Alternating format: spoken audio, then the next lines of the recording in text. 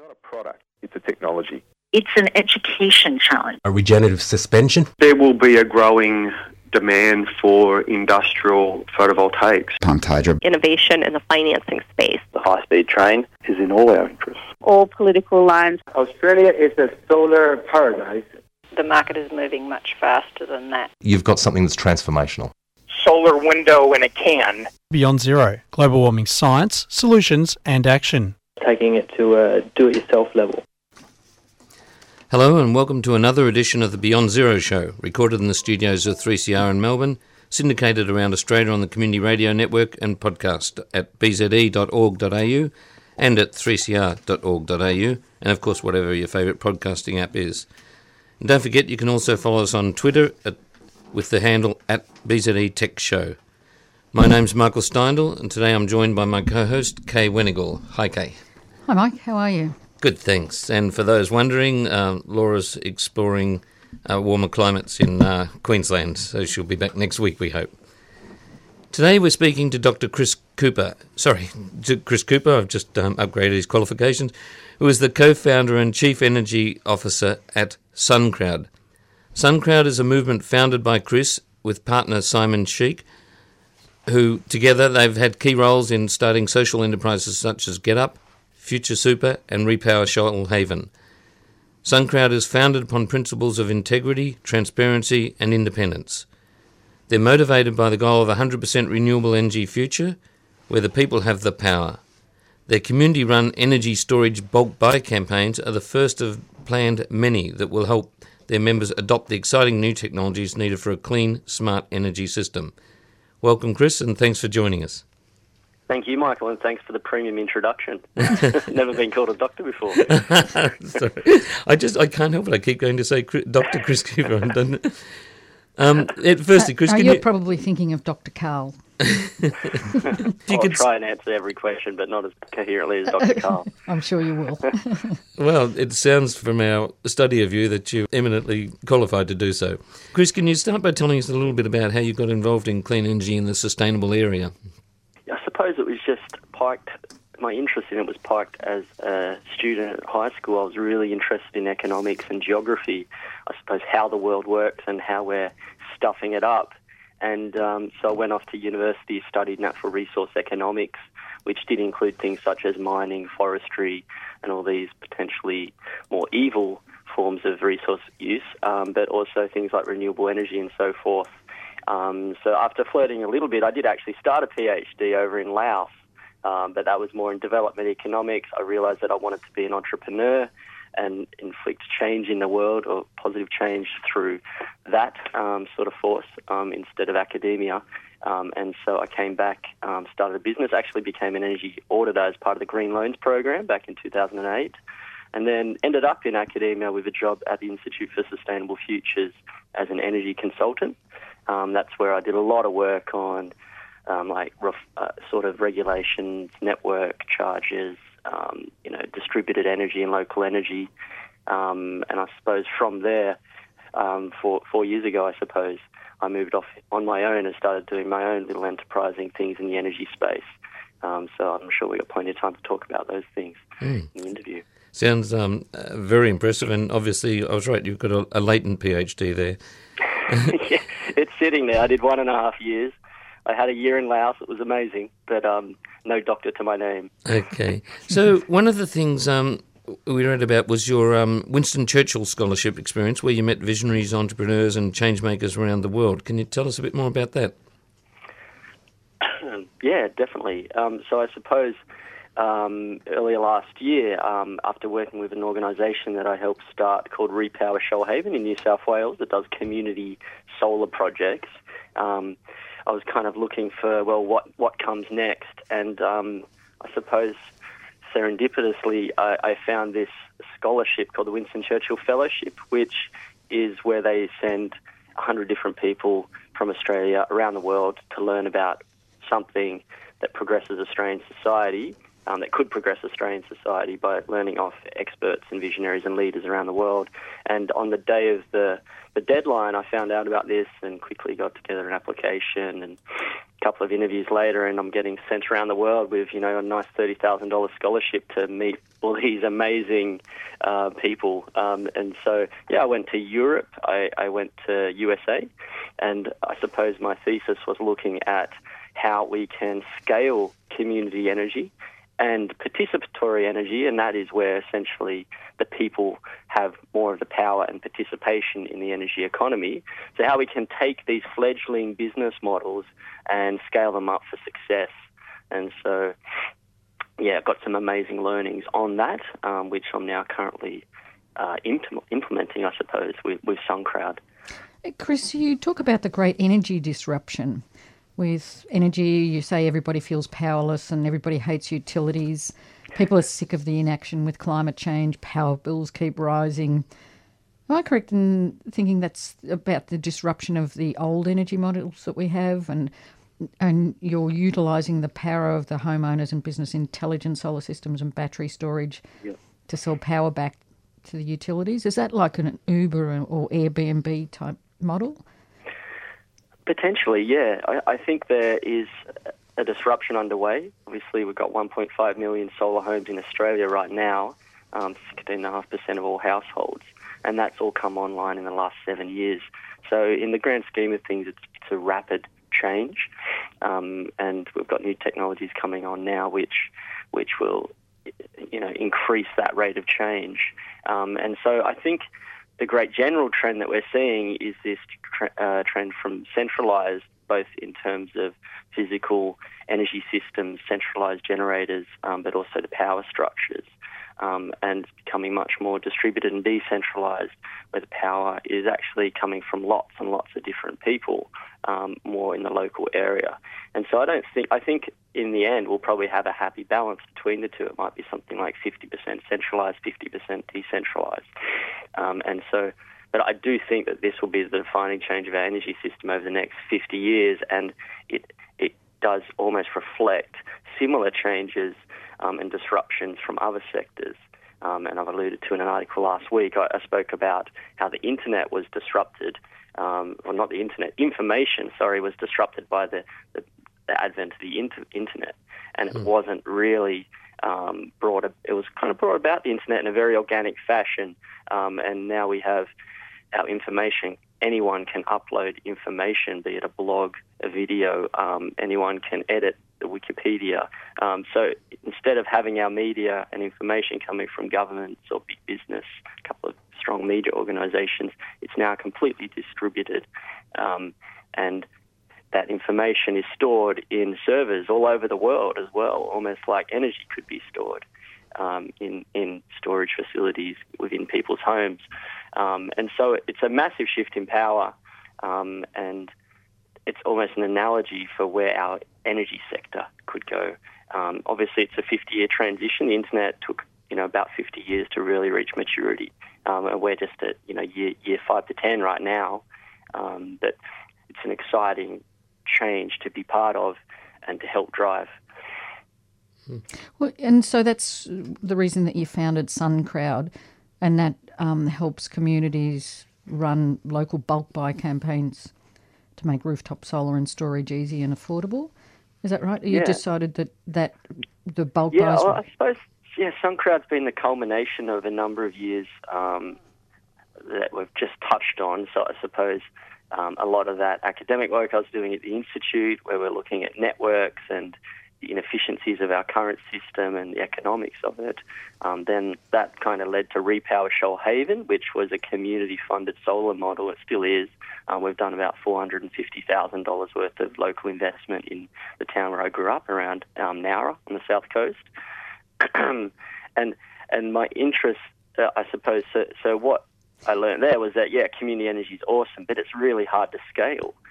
So we've been struggling, really, to be honest, to really scale this baby, this beautiful idea that everyone is so excited about. Sure, we've done, 4 investment projects, but it's not really enough to be able to pay the people that are doing all that challenging technical work indefinitely. And so my trip was looking at, how can we take these people-powered models, scale them up? And so I suppose there was a number of findings there that are reflected in SunCrowd. And so I suppose firstly we're looking at partnerships. So the ones that were able to effectively scale up overseas, for example, an organisation called Energy for All in the UK, they've done £40 million worth of investment in community-owned energy. So actually it's a technical cooperative that go and partner with other groups, and the technical cooperative really develop all those projects. And so in the same way that SunCrowd is a social enterprise and partners with community groups around Australia to develop these projects. And also, software can be utilised and is being utilised effectively by a number of companies that I visited on my trip and organisations. And that software, can drive down marginal costs and make, gain economies of scale, I suppose, to make community energy and participatory energy more effective. And I met a number of people on my trip. For example, one standout was a company called Open Utility, based out of London, and they've developed this trading platform for peer-to-peer energy trading. And so that is a key component of this new energy future, which really has a much more open market in terms of who can participate and where and when they can dispatch energy. So that software is really there and built. There's all sorts of other software that I could go into and organisation structures I could go into.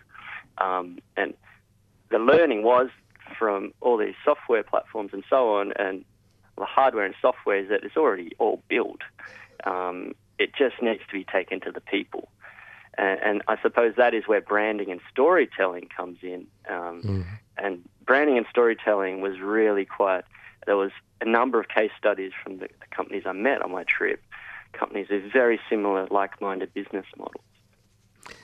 And one would be doing amazingly, and one would be doing really poorly.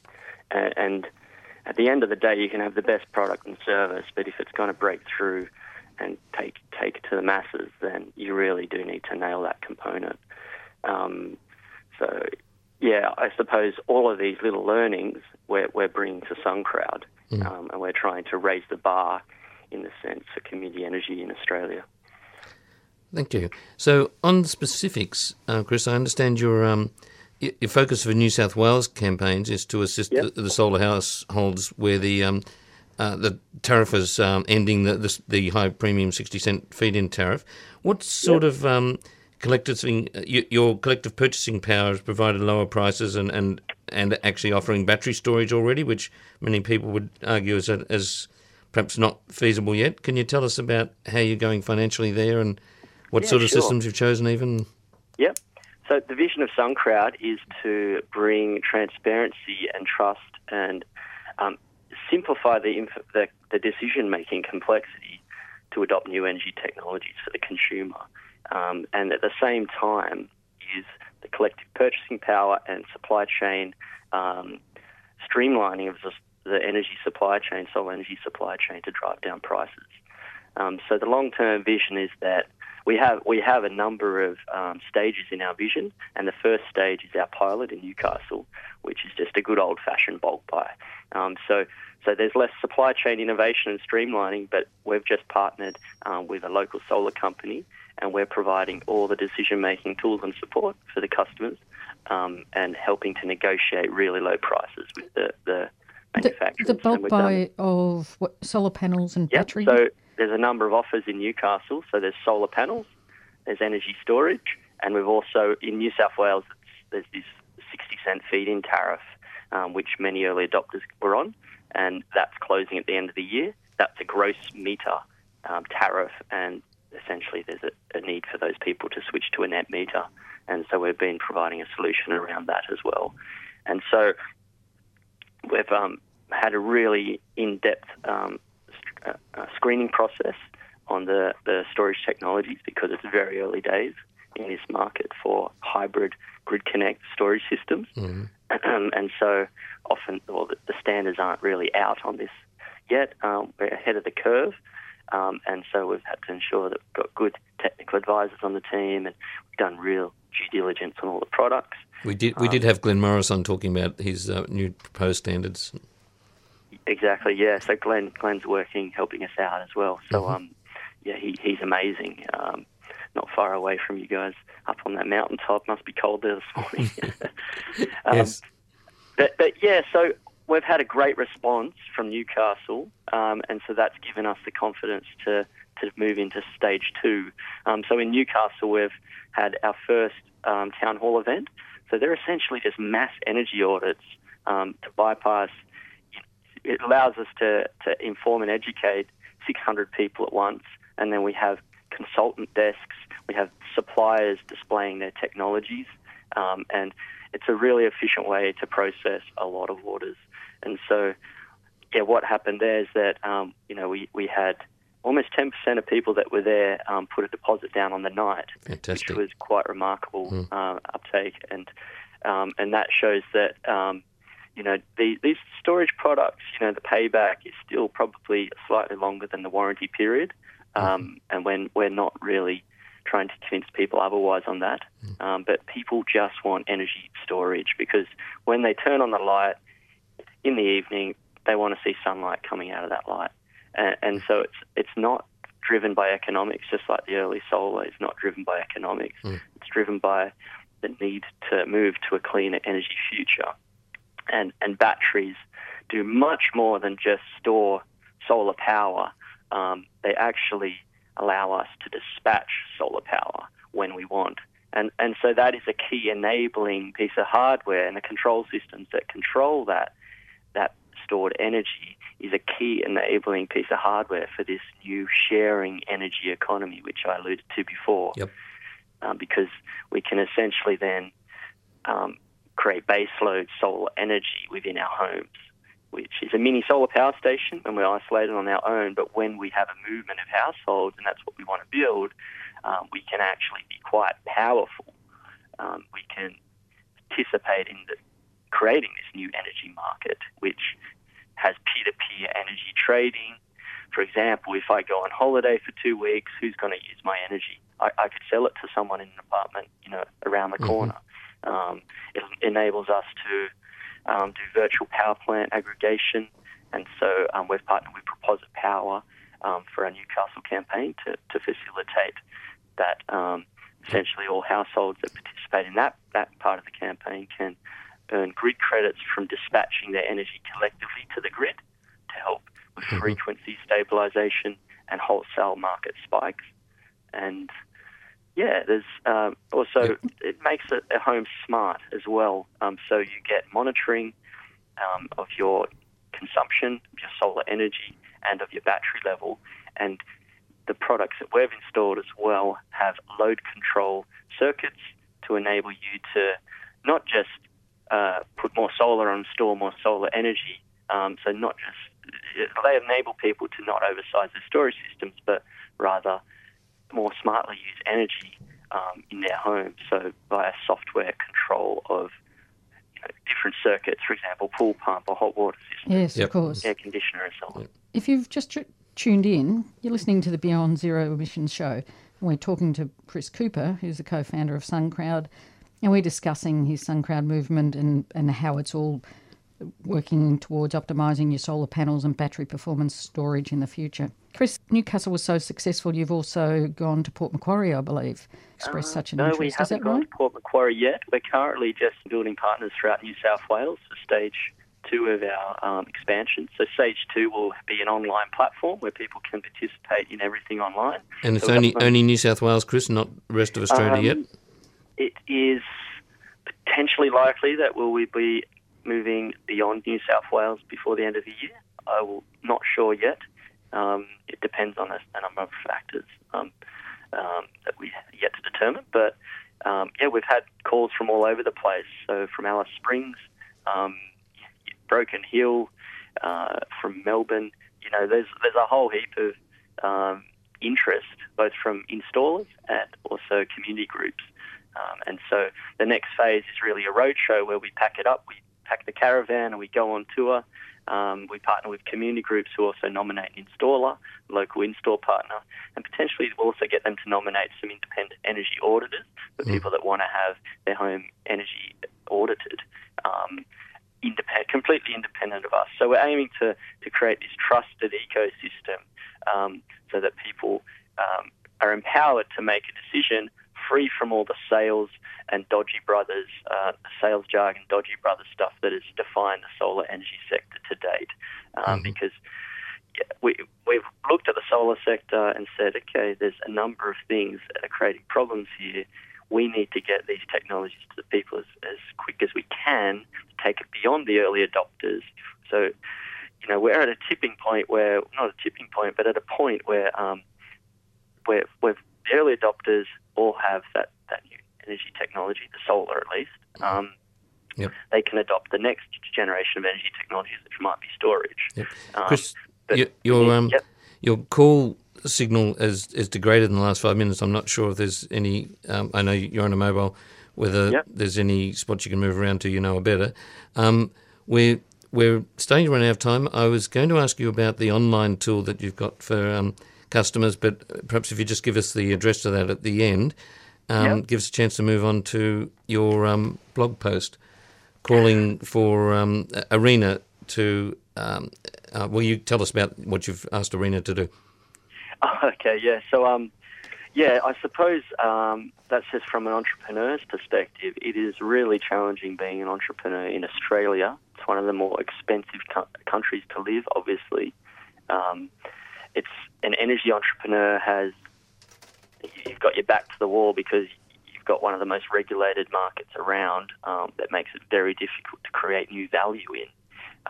And there's all this talk from our current Prime Minister. Well, there has been for a while. Yeah, there's all this talk about innovation. People are getting a chance to decide on that tomorrow. Yeah, exactly. And, we'll see what they do. But, really it's all just hot air, to be honest, because it's really hard to kickstart a startup, particularly in the energy space, because there's just everything is stacked against you. Absolutely. When the government doesn't even support you and give you any sort of long-term commitment, I think it must be an extremely difficult position for anybody in this industry. Yeah, it is. Yeah. So, my team, they get paid before I do. But, just finding that seed funding has been challenging. Luckily, we've had Future Superannuation invest in us. And Simon Sheikh has come on board as a co-founder. And that's been amazing. But that's a good first step. It's got us over the first 5 months of our journey. But we've had to essentially move out of Sydney, move down to the south coast, house sit together, work out a Repower Shoalhaven's office for free. We've had to, it's really tough being an early stage entrepreneur in such an expensive country. And then, to find talent, the talent that you need. Everyone's like, you need a great team to start a great company. That's what all people say. And finally, we've got a great team. But to get them to buy into working with us, like they're on, our front-end developers on amazing money, working at a very well-known website. And to get him to join us, well, we can't offer that much in terms of salary early on, at least, is really challenging. And so there's really a lack of, there's lots of money floating around with ARENA, but it's going to not really the early stage companies. And so I suppose the article you alluded to there, Michael, was that one where I was quite critical of ARENA's funding for startups, and that would be amazing for some easier to access small amounts of money, just, like $100,000 to $500,000 maximum, just to get that startup from, the point of validation, which we're at now, to the point of, scaling. And I think you gave the example of one in the US that had been very successful with that. Was it Sunspot or? Yeah, and that's what I kind of learned on my trip, was that the US, despite the common held view that government is much smaller in the US, are actually doing so much more than ours to help their solar sector grow. And they have been for a long time. And they have, yeah. So I met Min Lee on my trip. He was the director of the Sunshot Initiative, which has given millions and millions of dollars in grants out, and it's a very competitive process. It's not just dished out, but they have definitely focused much more on early stage startups and startup growth stages, and strategically funding those startups throughout the growth stage. And they've incubated a number of businesses to become quite successful, large businesses. And we just don't have that in Australia, and it's a real shame. And there's a number of other things that we got that are making it challenging. One of our co-founders is we're needing to work out a visa for him soon, and it's really hard for him to potentially stay with us unless he goes and works at a farm. So we might lose him to pick apples when he could be actually changing the world with us. It's really quite frustrating, but that's just how it is, I suppose. Chris, with Arena, has that got a minimum funding level of 100 million or something at the moment? No, they do have capability to give out small funds. It's just it's a very cumbersome application process. It isn't nimble in terms of its turnaround time.